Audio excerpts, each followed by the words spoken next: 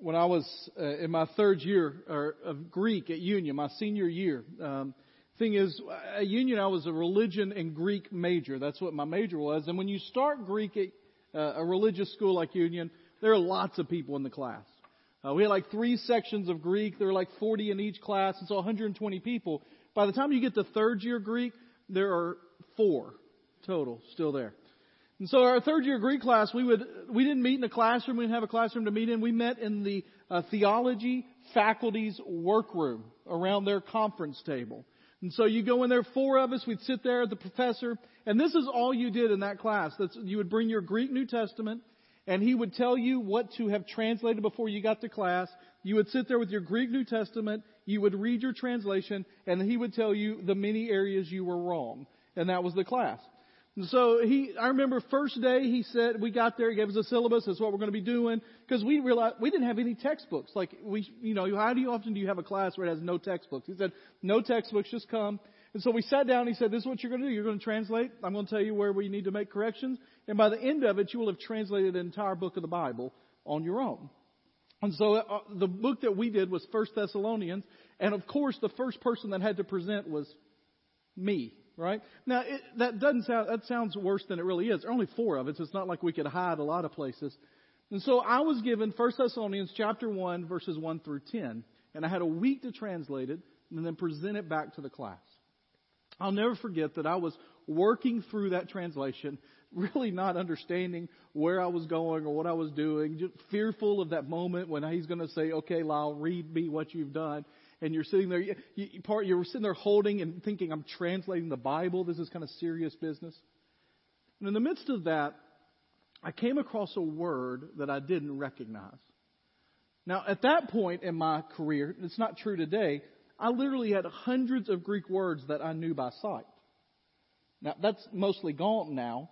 But at that moment, there were few words that I would see that I didn't recognize. So I had to look it up. I had to go to the dictionaries. I had to look at the forms. I had to do all that kind of thing. If you've ever done a foreign language, I had to tear it apart. It had a prefix on it, had an ending on it, had to do all of that. And when I got through with that word, it was a little moment when God just kind of spoke into my heart. It's 1 Thessalonians chapter 1, verse 8. You don't have to turn there. We're going to turn somewhere else, but I'll tell you what it says. It says that we have heard, that we know, that we are aware that the word of the Lord has sounded forth from you throughout your region, and in fact, through regions that aren't even a part of yours. Now, the reason that word stood out is because that word there that is sounded forth is a word that literally means the sound circled back and forth again and again and again. It's almost like an echo, but not an echo that you hear and then fades away. It is a reverberating echo that goes on and on and on and on. And so when I translated that word, looking for a word, the word that I used was the word resound. Just over and over again. And the point Paul was making is that this group of people have become so passionate in their faith, have become so on fire for the Lord, have become so known for their faith that it resounded, that it echoed, that it boomed was another word that you could use throughout the entire area. And in that moment, studying for my first time of translating in my third year Greek class, I remember saying, Lord, I want to live a life that resounds. And I want to be a part of a church that resounds. You add that to the verse that I've used many times here, Isaiah 26:8, that happened at a conference I first heard it, but has become my life verse, which is, yes, Lord, walking in the ways of your truth, we wait for you, for your name and your renown. Another idea of a reverberating understanding of who God is. We want that to be the desire of our souls. And for the last 15 years as I've pastored churches, my goal has been to create churches where the gospel resounds from who we are. But the question becomes, okay, so what does that look like? What do you mean by that? What does it mean for my life to resound, for my life to speak forth, for my life to shout about the gospel to all that would hear around me?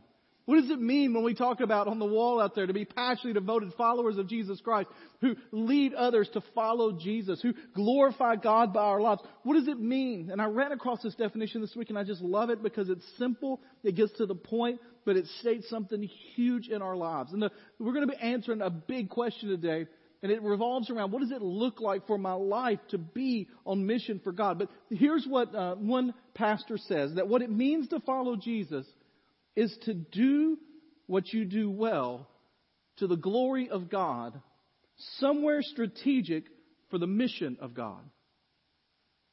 To do what you do well for the glory of God, somewhere strategic for the mission of God. I mean, you've got to get a job somewhere, someday. If you're a young person, you're going to get a job someday. Hopefully, right? Parents, can I get an amen there about your kids? There we go. You're going to get a job and go somewhere, right? You got to live somewhere. You got to be around some people. You got to shop somewhere. You got to get gas somewhere. You got to get groceries somewhere. Why not, wherever you're living, wherever your job is, whatever it is you're doing, you do it well. You do it excellent. You try your hardest to work good, but you do it in a way that gives glory to God, and then you do it strategically for the mission of God. Which leads to the big question that I want to ask today. It's a big question. It's like a huge question. We're not the only ones asking this question. In fact, I'll use some statistics in a minute that show that we're not the only ones in this church asking that question. But the question becomes, how do I know what God wants from me? How do I know where God wants to use me? What does it mean to live strategically for Him? What does it mean to do what I do for the glory of God? I don't know whether you realize this or not, but people all over the country are asking how their lives can have an impact on the country and the world around them. I read a study this week about teenagers, high school students. High school students were given a questionnaire and a list of things about their future and asked which 3 are the most important to you. There was one of those tests that asked, pick the best 3 answers. Do y'all remember those multiple choice tests? I always liked the one that had one answer. Can I get an amen in the house of the Lord today? I never liked to pick the best answer or answers.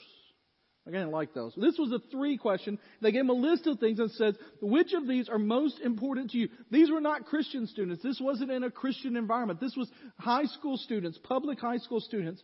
And here are things that did not make the list of the most important. Only 18% of the high school students said achieving fame or public recognition. Only 25% said working at a high-paying job. Only 27% said owning the latest technology and electronics. Only 28% said owning a large home. So those are things that did not make the top of their list. 28%, 27%, 26%. Listen to what did. 77% having a clear purpose for living. 82% having one marriage partner for life. 84% having close personal friendships. And 96% picked as one of their top 3 making a difference in the world. Like the things that we think they're concerned about, the things that we think people out there are concerned about, non-Christians, people that are not believers, they're not. I want to know how to make a difference. How do I live the purpose? How do I do what God wants me to do? Or whatever being out there wants me to do. Now, inside the church, we understand that's Yahweh, that's God, that's through Jesus Christ, our Savior. I think most people, regardless of their age, regardless of where they come from, really just want to know, what am I supposed to be doing? I mean, think about this. What if, and you have one, you have a reason for being here, you have a purpose for being here, we're going to talk about that in a minute, but what if I had an envelope on the stage right now, it had your name on it, and it had specific instructions for how you should live out your life on purpose for this week, and I was able to hand it to you, signed by Jesus, sealed by the Holy Spirit, the angel Gabriel brings it down so you know it's from on high, and it says this is your purpose for this week. How awesome would that be? I mean, day by day. Monday, here's what you need to do. Tuesday, here's what you need to do. Specific role. Here's what we want to talk to. I can't give you a schedule. I'm not gonna schedule your life for you this week. But I can give you some principles that Paul talks about that help us to see what are we supposed to be doing. If you've got your Bibles, turn to Romans chapter 15. You got it either a copy with you, a book form, or you've got it on an app or a device. Romans chapter 15. In Romans chapter 15, we're going to look at how Paul found his specific purpose in life. I mean, his is a very specific purpose. And while his calling will not be your calling, because it's his calling, not yours, he lays out a path for us to see how we can apply it. And I want to apply it for you in a couple of ways. I want to apply it to you in your personal life. What does this look like at my work, at my home, at my job, those kind of things. But I also want to apply it to how it fits in with you here. Now, let me just say something to you. If you're here and you're not a part of First Baptist Goodlettsville, there are going to be parts of this sermon that don't apply to you. And you can just ignore them and say, well, that doesn't apply to me. All right? Now, I'm going to tell you a little bit later, they do apply to you, but maybe not here. But there are going to be some specific things about First Goodlettsville that I want to talk to our people about a little bit today. And you can just listen in and be a part of holding us accountable to doing them. And we're going to talk about what does it look like in our personal lives and our lives around where we are and then here at church, what does it look like? And we're going to move towards talking at the end of the message and also before you leave today about a day that's special for us at First Baptist in 2 weeks where you can be an active part of what we're talking about. A day that we call a day of extravagant giving. It's become a little bit of a tradition here. The truth is, in a Baptist church, if you do it once, it becomes a tradition. We've done it now. This will be 3 times, so it's like we can't get rid of it anymore, right? So we're going to do a day of extravagant giving in 2 weeks, and we'll talk a little bit more about that. But I want to ask you how you can be a part of that. Romans chapter 15, starting in verse 14, says this. My brothers, Paul, when he writes to the churches of Thessalonica, Colossae, any of those churches, Ephesus, when he writes to churches, he always includes them as family. It's not just my friends. It's not just those people out there that I know. It's not just those church people. This is my brothers. This is my family. This is my crew, my brothers. I myself am convinced about you that you also are full of goodness, filled with all knowledge, and able to instruct one another. He says, listen, he's just spent 14 chapters giving one of the deepest theological writings you can ever find. And he says, I wrote all that, but I'm pretty confident you got all the knowledge stuff down. You know what you're supposed to do. You know the stuff. You know Jesus is Lord. You know Jesus died for your sins. You know that we're all sinners. You know that you have to be saved by grace. And that's it. That the wages of sin is death, but the gift of God is eternal life through Jesus Christ our Lord. That if you believe in your heart and confess with your mouth that Jesus is Lord, that He will save you. I got it that you know all that. But I want to remind you of a few things that you might be lacking in that I have discovered for myself. And so Paul is saying, I've just spent 14 chapters. It's great. I want you to know we needed that foundation. And there's a reason we needed that foundation. I needed you to understand the gospel for what you need to then do with the gospel. Nevertheless, I have written to remind you more boldly on some points because of the grace given me by God to be a minister of Christ Jesus to the Gentiles, serving as a priest of God's good news. My purpose. This is Paul's purpose statement. This is him declaring what God has called him to do. Is that the offering of the Gentiles may be acceptable, sanctified by the Holy Spirit. Wait a minute. That I don't understand any of that. Okay? Paul's saying, listen, all that theology stuff, that's important. It's foundational. We have to know it. But I wrote about it because I want you to understand why I'm doing what I'm doing and why you need to get in on the act. All that stuff about the gospel reminds me that God has given me great grace. And He's allowed me to be the one to take this gospel to people that are far from Him.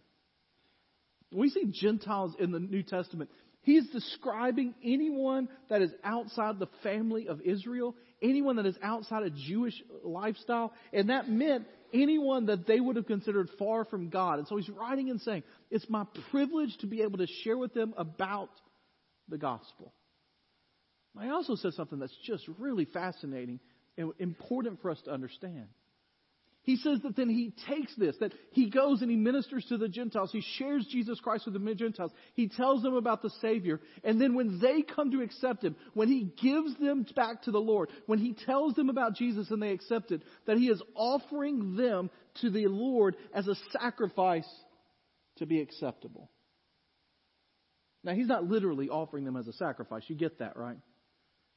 What He's saying is that His life, doing what God has called Him to do, is His highest form of worship. Now, this is why that's important. God may not have called you to be the greatest missionary to ever live to the Gentiles. Yeah, that's true. But He has called you to be good at what you're doing, best at what you can be best at, for the glory of God, strategically for the mission of God. And when you do that, you are worshiping the Lord in your highest form. So here's the thing. If you are a really good plumber, and the Lord has called you to be a really good plumber, when you are plumbing, when you are unclogging a pipe for the glory of God, you are acting in a form of worship. And those of us who have clogged pipes give glory to God for you. Can I get an amen in the house of the Lord there? Amen, Alex. If you're a teacher and you're in a classroom with third graders and you're instructing them about what it means to learn and to live, and you're teaching good values, and you do it with the love of Christ, and in those moments when you can, you share the love of Christ with those kids, that is the highest form of worship you can do. When you offer your life doing what God has called you to do. Paul says, my life, my purpose are these Gentiles, and giving them back to the Lord as a sacrifice that is acceptable to Him. So what are you doing? What's your job? What's your career? What are your hobbies? And are they done for the glory of God, strategically for the mission of God? Or is it just that thing you do to get a paycheck? Because when you serve the Lord in your vocation, you're worshiping Him. He goes on to say in the next verse, therefore, I have reason to boast in Christ Jesus regarding what pertains to God. In fact, other translations of that I like a little bit better. It says, I have reason to be proud of my work for God. He says, listen, if I'm going to boast, I'm going to boast about what I'm doing for God because God's called me to do it. God blesses it. It is the most important thing I do. And so I will boast in what God has done. For I would not dare say anything except what Christ has accomplished through me to make the Gentiles obedient by word and by deed, by the power of miraculous signs and wonders, and by the power of God's Spirit. He said, listen, when I talk about what God is doing through me, I'm not bragging on myself, I'm bragging on God, and I am fulfilling what God has called me to do. And then he says this, as a result, I fully proclaim that the good news about the Messiah from Jerusalem all the way around to Illyricum. He says, listen, I've just been following what God asked me to do. He told me to go, I'm going, I'm telling, I'm preaching. And he says this to finish up. My aim, my goal, my purpose is to evangelize where Christ has not been named, so that I will not build on someone else's foundation, but as it is written, those who were not told about Him will see, and those who have not heard will understand. Paul says, I've been saved. I understand the glory of what God has done. I understand the gospel of Jesus Christ. And because of understanding all of that, then I work to do what God's called me to do, which is to share that gospel with people around me. It's interesting to see how personal this is to him. You can just see it in the way he wrote, just in these verses that we read. Grace given to me by God for ministry, my offering, my work for God, what Christ has accomplished through me. I fulfill my ministry, my ambition. Paul's really clear on what his purpose is. Now, here's where it's very important to understand that as Paul declares his purpose here to evangelize where Christ has not been named, not to build on someone else's foundation, that is Paul's specific purpose. It wasn't everybody's purpose. In fact, Peter was called to stay in Jerusalem. Apollos was called to build on what others had laid as a foundation. Paul even says there are times when I wanted to come to you earlier, but I couldn't because I was off doing my work and I was doing the work that God had called me to do. And even though I wanted to do that, I couldn't. He had a clear sense of purpose. Do you? Has God pinpointed for you what you are supposed to do for His kingdom? Well, here's the thing. His sense of purpose came from two things. We're going to share them and then we're going to be done. And the first thing is this. We must understand God's purpose in the world. Paul's understanding of God's purpose in the world helped him to understand his own purpose. In verse 20, he says, I make it my ambition to preach the gospel not where Christ has already been named. He understood that God's purpose, God's identity, God's reason for us being here is to spread the gospel of Jesus Christ to the ends of the earth. You could have expected Paul to start with his conversion experience. He did in other places. But he had come to a place where the conversion experience was a backseat to what was really the purposes of God. And what happens in our lives is too often we want to know the will of God for our lives. And we start by what we're supposed to be doing instead of starting with what is God intending to do. That we must understand God's purpose in the world before we can find our part in the middle of that. And so if you ask somebody, well, what do you want to do when you grow up? What do you want to be when you grow up? If you have a student, what are you wanting to do? They'll tell you some good things. I want to be a great doctor. I want to help people with heart issues, or I want to be a great lawyer. I want to do pro bono work, or I want to be a professional athlete so I can buy my mom a home, or I want to own my own business, or I want to teach second grade, or I want to just make a good living, have a good family, just raise people right, or just do my best. Just whatever I do my best. And those are all good things. But then oftentimes if you turn around and ask those same people the question, okay, so what does that have to do with God's purpose on this earth? How does that fit into God's purpose in the world? And you'll get a blank stare. Like, I don't know. I'm just trying to teach second graders. I'm just trying to make a living. God is doing something on earth He has told us about very clearly in Scripture. And our understanding of our purpose must begin in His purpose. Sometimes we talk about God's will if it's something that's been lost. Like I'm trying to find God's will. I'm seeking God's will. I'm looking for God's will. God's will is very clear in Scripture. It tells us in His writing to Peter that Peter's writing that what is happening there is that God does not desire for anyone to be lost. He desires for all men to be saved. He desires for the gospel to get to the ends of the earth. He desires for your neighbors, for your friends, for your coworkers, for your schoolmates, for the people that are right here in Goodlettsville, Tennessee, all the way to the ends of the world, to literally Timbuktu. He desires for every single person on the face of the planet to hear the gospel of Jesus Christ and have the opportunity to respond to that gospel. That is His goal. That is His will. That is His ambition. And if your life is not in some way a part of a grander purpose, primarily the grander purpose of God reaching the lost wherever they may be all over this world, then you're not fulfilling the purpose God has on your life. No matter how good you are at your job, no matter how much money you make, no matter how good your family is, if it's not tied to the bigger purpose, you've missed something. See, Paul realized that when we understand the gospel, when we understand that Jesus saved us, then we are under obligation to tell people about it. In fact, he says this in Romans chapter 1, earlier in the book. He says, I am under obligation both to Greeks and to barbarians. I am under obligation both to Greeks and barbarians. The word under obligation there is a term that you would use when you were severely in debt. So let's just pretend for a moment that you made some mistakes on your taxes and you now owe the IRS $500,000. That's not good, right? And let's imagine that somehow, in some way, you receive through an inheritance $50,000. Do you get to decide what you do with that $50,000? You can try. Where's that $50,000 going to go? It's going to pay off a little bit of your debt, right?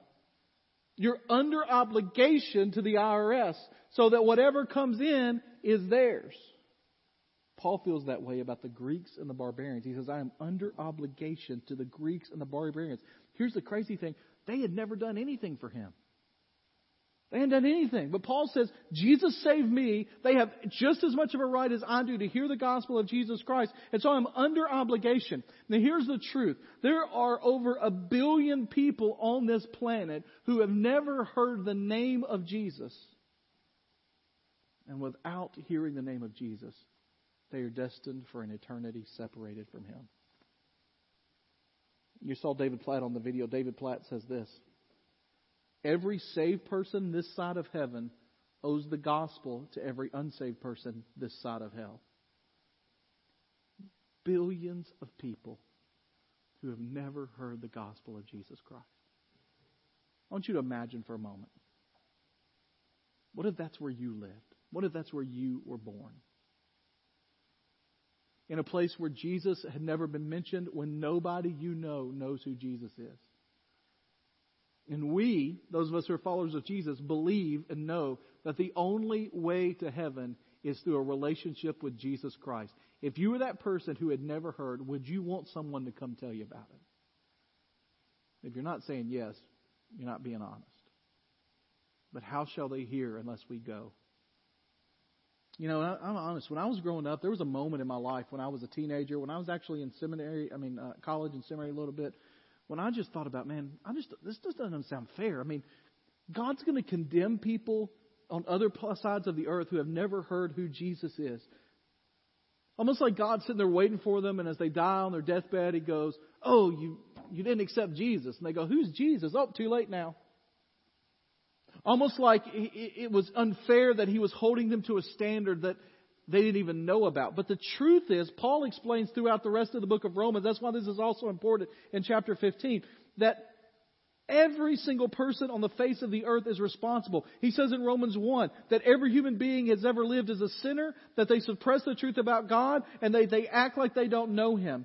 Romans 1:18 through 23 says, every human being knows about God from creation, and their conscience and our hearts have rejected His authority and glory and stolen it for ourselves. We're not condemned for not hearing about Jesus. We're condemned because we've rejected the authority and the glory of God that we perceived in our hearts. Paul says that every single person on the face of the planet is without excuse. You want to know the truth? The gospel isn't fair. Do you know what fair means? Fair means you get exactly what you deserve. The gospel isn't fair because it gives every single person on the face of the earth a second chance at eternal life. It's not unfair because it sends people to hell. It's unfair because it allows us to go to heaven.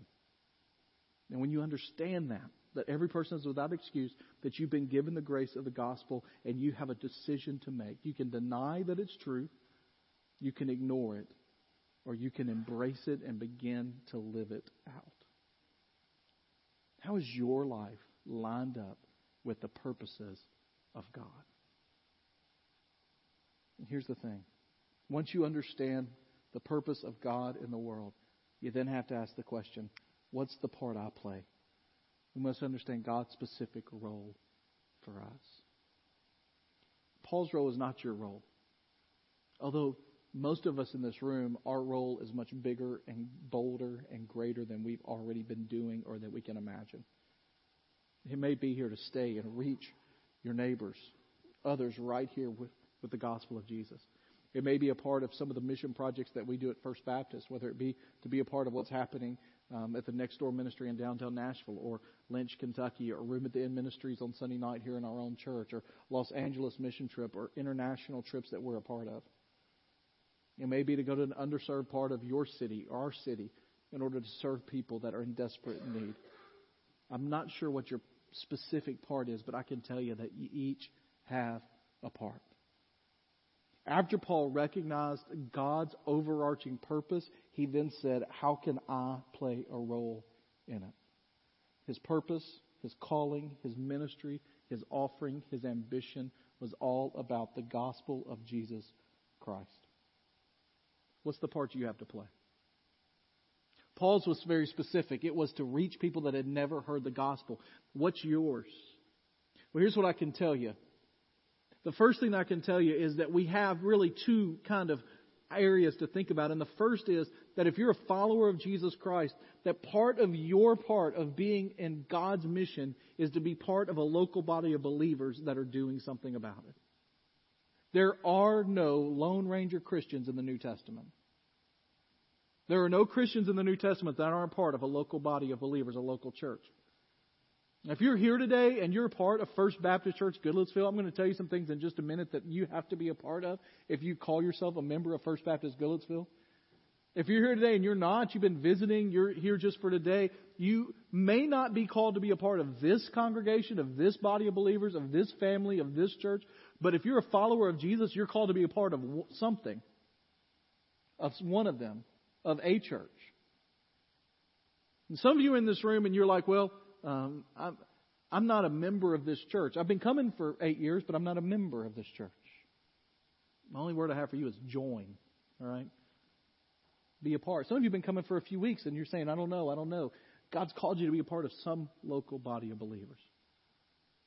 And if you're a part of First Baptist Church Gillisville, can I tell you some of the things that you are needing to do to be a part of what God's overall mission is? First of all, you need to give. And when I say give, I mean more than just money, although that's a part of it. I mean time, I mean talent, I mean effort, I mean support, I mean finances. You give. Do you know what you see in every single instance where a church is effective with the gospel of Jesus Christ in the New Testament? You see generous people that are giving completely sacrificially of themselves. You give. That does mean financially. Financially, when you give to this church, when you give your offering to this church, what does that go for? Well, it goes to support a lot of things. It goes to support the ministry here. It goes to support what's happening in this building. It goes to support the staff that you have as a part of this congregation. It goes to support the ministries that are happening, the mission projects that are happening around the city, around the nation, literally around the world. You know, one of the coolest things, you saw that video from David Platt and International Mission Board and the Lottie Moon Christmas offering and all that. One of the coolest things is every time somebody gives to this church, a portion of the money that comes to this church goes to the international mission field to have people reach others for the glory of Jesus Christ with the gospel. And I love that. I was thinking about it this week because the first church that I ever preached in, other than like a youth service, was a church called Evansville Baptist Church. And Evansville Baptist Church is in Evansville, Tennessee, which is a suburb of Southside, Tennessee, which is a suburb of Dyersburg, Tennessee. Right? So Evansville is a tiny little community. And Evansville Baptist Church, the first Sunday I ever preached there were 14 people there. And 9 of them were my friends and family. 5 people. Now, they were down that Sunday. Normally they have 7. But that Sunday they only had 5. They must have heard there was a high school preacher in that day they didn't want to listen to, all right? But I remember on that day, 5 people were there listening to the message. I was preaching my heart out. But before I preached, they didn't trust me to do the offering. I guess they were afraid I would mess up the offering for those 5 people. And so they had somebody come up and do the offering. And I'll never forget this. He stood up on the stage, came up on the platform, and he said, well, it's time to take up our money. So y'all go ahead and get it out. Betty, go ahead and get ready over there. I know it takes you a second. We're going to pass the plate here in a second. And all you visitors, you can give if you want to. You don't have to, but you can. We're going to pass the plate. And don't forget that the money we give here today, it's going to go to here and here. But some of this money we give here is going to go to the International Mission Board. And it's going to help support missionaries somewhere around the world. I remember even as like a 17-year-old kid thinking, how cool is it that Evansville Baptist Church with 5 people is helping to support missionaries all around the world. See, the coolest thing about being a Southern Baptist, people ask, well, are y'all Southern Baptist Church? Yes, we're Southern Baptist Church. We believe what Southern Baptists believe, but the coolest thing about being a Southern Baptist Church, the coolest thing is that we partner with thousands of churches to send thousands of missionaries all over the world. Last year, this church, I asked you to give sacrificially for the Lottie Moon Christmas offering that goes directly to international missionaries. And you did. I said, let's give more than we've ever given. And we gave more than we've ever given to the Lottie Moon by $15,000. It's awesome.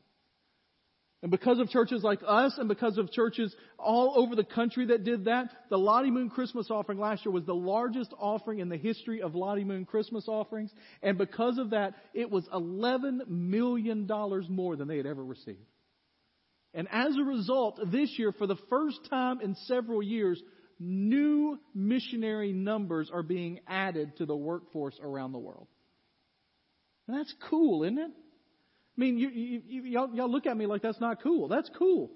Like because you give every week. When you put money in that offering plate, I know some people go, well, it just goes to pay light bills. It does pay light bills. But here's the thing. If we didn't pay light bills, we'd all worship like we did the last 2 or 3 weeks. And we wouldn't have voices and it'd be dark in here. Like you got to pay light bills. But it also goes every time somebody gives in this church on a Sunday morning, a portion of that 5% of what comes into our offering plates on Sunday mornings, 5% goes out of this place that we don't care where it goes because it goes to the executive committee of the Southern Baptist Convention that then is decided where it goes all over the world, all kinds of agencies, people that are doing great work, North American Mission Board, International Mission Board, the Ethics and Religious Liberty Commission, seminaries, schools that are training people to be followers of Jesus Christ and ministers. And it goes to the nations.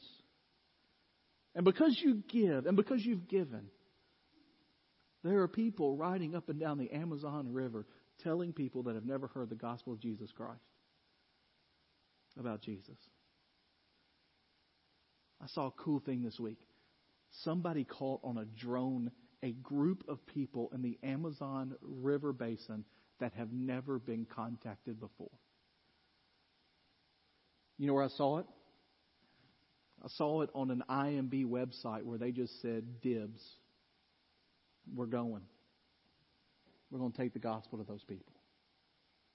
Because of you in sub-Saharan Africa, where poverty and hunger is rampant, when you give anything to this church, a portion of that goes to help support missionaries that are in sub-Saharan Africa, that are in Middle Eastern countries where they can't even share their name, that are in Southeast Asia and some of the darkest places in the world, some of the most difficult, hardest to reach places. That's because you do your part.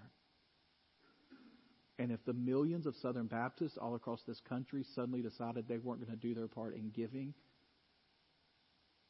the missionary workforce of this world would be decimated. Part of being a member of a church is giving. But it's not just giving of your money. It's giving of your time and your talents and your efforts. Over the next few weeks, there are going to be times that I'm going to say, hey, we need some help with this. We need some volunteers here. We need you to help with something. And I know that I say that, and some weeks I say that, and I'll even say something like, hey, there's a sign-up sheet, like right in the back, right in the middle. You can't miss it. There's a table there. There's somebody standing there to sign up. And I know in your mind you go, whew, I hope people sign up for that. Or I'm glad he's talking to some people that need to work. Listen, if you're a member of First Baptist Goodlettsville and I say we need help here, guess who that means? You. Say, that means me. Yeah, some of you didn't even say it. I just saw you. I'm not going to point you out over here on this side over here, all right? It means me. Listen, I believe that the greatest days, as a staff, we're planning, we're praying, we're thinking, and I know that we talk about this, but I just believe in an optimistic God that's going to do great and amazing things. And I believe that the greatest days of First Baptist Gospel are still ahead of us. But can I tell you something? They're not going to happen unless it's us working together, doing what God's called us to do, filling our particular roles. So how do I know what I'm supposed to do? First of all, there's some stuff that we all ought to be doing. We all ought to be sharing our faith with people around us. It's non-negotiable. Telling other people about Jesus. Telling our coworkers, our friends about the hope we have within. Giving a defense for what we know. Like, that's non-negotiable. That's what we do. How we do work here at the church. There are just some things that we can do. Like, well, I'm just not really called to manual labor. Right? Like, if it's moving stuff, I'm not really called to that. Now, you're all called to that. All right? We are all called to that.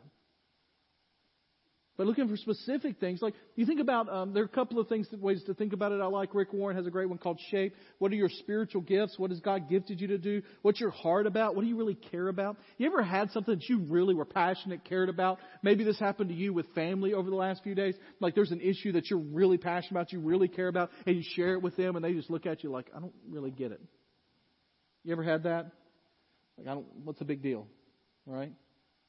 What are you passionate about? What do you have ability to do? What are your passions for? What are your experiences? What has life prepared you for? Another way to think about it is what is called a Venn diagram. Y'all know Venn diagrams? You're like, thank you, Alex. Some of you were like, you were told me there was not going to be math involved in this today, all right?